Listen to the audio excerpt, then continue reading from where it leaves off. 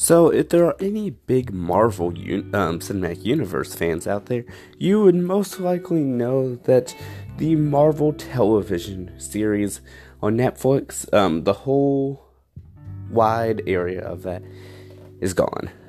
Hello, everyone. Welcome back to Brands Tech Podcast. How are you all? And so, I'm actually going to link the cancellation of the Marvel Netflix shows and actually almost all about them to technology. Let's go ahead and get started. Okay, so I just mentioned to you all the Marvel Cinematic Universe, but here's a quick overview of what exactly that means. So, the Marvel Cinematic Universe, or as many fans and myself call it, the MCU, which I'll be calling it for the remainder of this episode. It is a very large and probably one of the largest media franchises in modern history. And as well, it is also a fictional universe between a whole bunch of Marvel franchises. Whether it's a Marvel Studios film in the theaters, a short film from them, which come in Blu-rays, a television show made by Marvel Television and ABC Studios, or streaming show made by Marvel Television, ABC Signature Studios, and a lot of different other type of media around all of that, like I said, created by Marvel Studios. But essentially, each of the characters from the shows on Netflix, the shows on ABC, the movies in the theaters, all of them exist within the same fictional universe known as the MCU. While not necessarily everything in this universe truly interact with each other, it does represent a sense of unity in the theme overall about the role of a hero. And not necessarily a superhero, but just any hero, whether it is someone as heroic as Captain America, who helped save the world,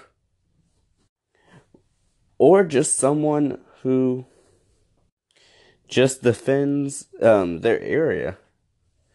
But no matter the case, there's always an important role for the hero.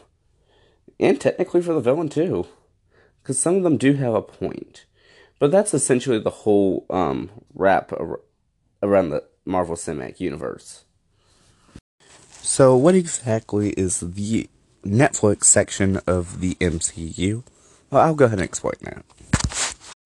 So, while the Marvel Cinematic Universe has had a lot of different properties by this point, all which can at least sort of cross over with each other, the Netflix section is actually slightly different. While it does mention the events of the first Avengers movie, it actually does not cross over with any of the other properties. In fact, the Netflix series actually connect with each other, just like the movies connected with each other. And just as the movies, they had 4 different movies, which all came together for the Avengers movie. Well, technically 5 movies, because it was 2 Iron Mans, but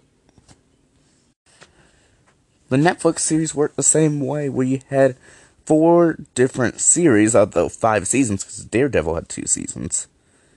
All come into the short, limited time series called The Defenders. And unlike the Avengers, though, the Avengers are all friends and they all work together, while the Defenders are more working together because they have to. And I believe the description of the show really emphasizes the fact that they are not friends, but they're essentially working together to try to defend that section of New York.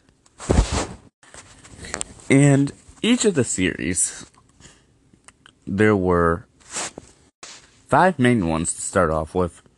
Each of them were part of the greater deal that Netflix made with Marvel Television to produce Netflix series in which case ABC Studios and Marvel Television are the ones who are making it, and Netflix simply has the distribution rights and that sort of deal.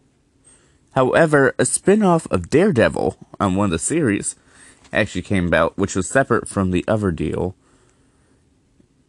So, in that case, it led up to a total of 6 different series, which are based in the Marvel Cinematic Universe on Netflix. Okay, so I've gotten this far, but you're probably wondering, what in the world does this mean? So I'll go ahead and explain that.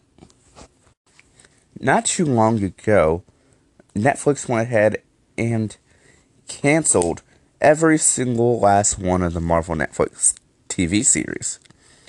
And you may be wondering, well, maybe they're just, it's just done with its time, but it was just more of, when they did it almost in sections, where first they got rid of the Defenders, which, that was understandable because it was indeed a limited time series, but then they went ahead and got rid of Luke Cage, and then Iron Fist, and then Daredevil, which Daredevil was almost surprising because that was about 1 month after the last season was now streaming on Netflix. Daredevil also being one of Netflix's most watched series, according to them anyway. And then in January came season 2 of the spin-off series The Punisher.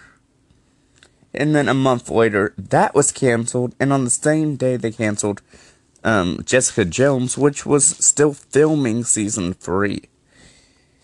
And that really says something, because while it is indeed understandable that some shows need to get canceled after a certain amount of time, the fact that they were essentially all done at once, that really shows that it was actually more because Netflix wanted to fight back. And I'll go ahead and explain this. So essentially, to be clear, Marvel Television is not the one that decided to cancel any of these series. And it wasn't ABC Studios either. It was completely on Netflix, which also owns the distribution rights. So, what we can most likely believe is it's because of the rise of the Disney streaming service called Disney Plus. It is essentially a new streaming service that Disney, which owns Marvel, Marvel Television, Marvel Studios, and essentially all of them, which Disney Plus will focus more on family-friendly content, and which means that Disney no longer needs Netflix to distribute that content, and so essentially, within the end of this year, and going into next year, essentially all of the family-friendly content that Disney has will essentially be moving to Disney Plus, and then essentially the rest of the content would be moving to Hulu, which Disney will then own 60% of, due to the merger purchase of 21st Century Fox. But even though Disney Plus is indeed the main reason this most likely happened, you probably are wondering, well, wait, they can't move those series anyway because they are Disney Plus would not be able to have the Marvel Netflix series simply because Netflix is the one with the distribution rights. However, Netflix essentially canceled them to show that nothing is more powerful than they are, essentially showing a sign of power, which that is a really big turning point in essentially the streaming wars, where everyone is out to try to prove their own type of platform useful. Whether it's cable, satellite, fiber to the premises, streaming, they all want the business. But it is only one business that they're all after. So, yeah, it's essentially started a fight against platforms. And then on the platforms, a fight against services. But Netflix wants to show that no brand is more powerful than the Netflix brand. So before, you used to go to Netflix because maybe you have the Marvel Netflix series, you have Fuller House, One Day at a Time, any of those shows. And I don't really watch Netflix that much. But essentially, those were the reasons you went to Netflix. But now, almost the statement Netflix is saying is, you go to Netflix for Netflix shows, not for the other name brand shows. And yeah, like I said, it's a very big turning point. Thank you all for listening to today's podcast. Hope you all liked it. Don't forget to check out even more Brand's Tech on my podcast, my blog, YouTube, and all of that. Until then, thank you all for listening, and I'll catch you on the next one. Have a wonderful day.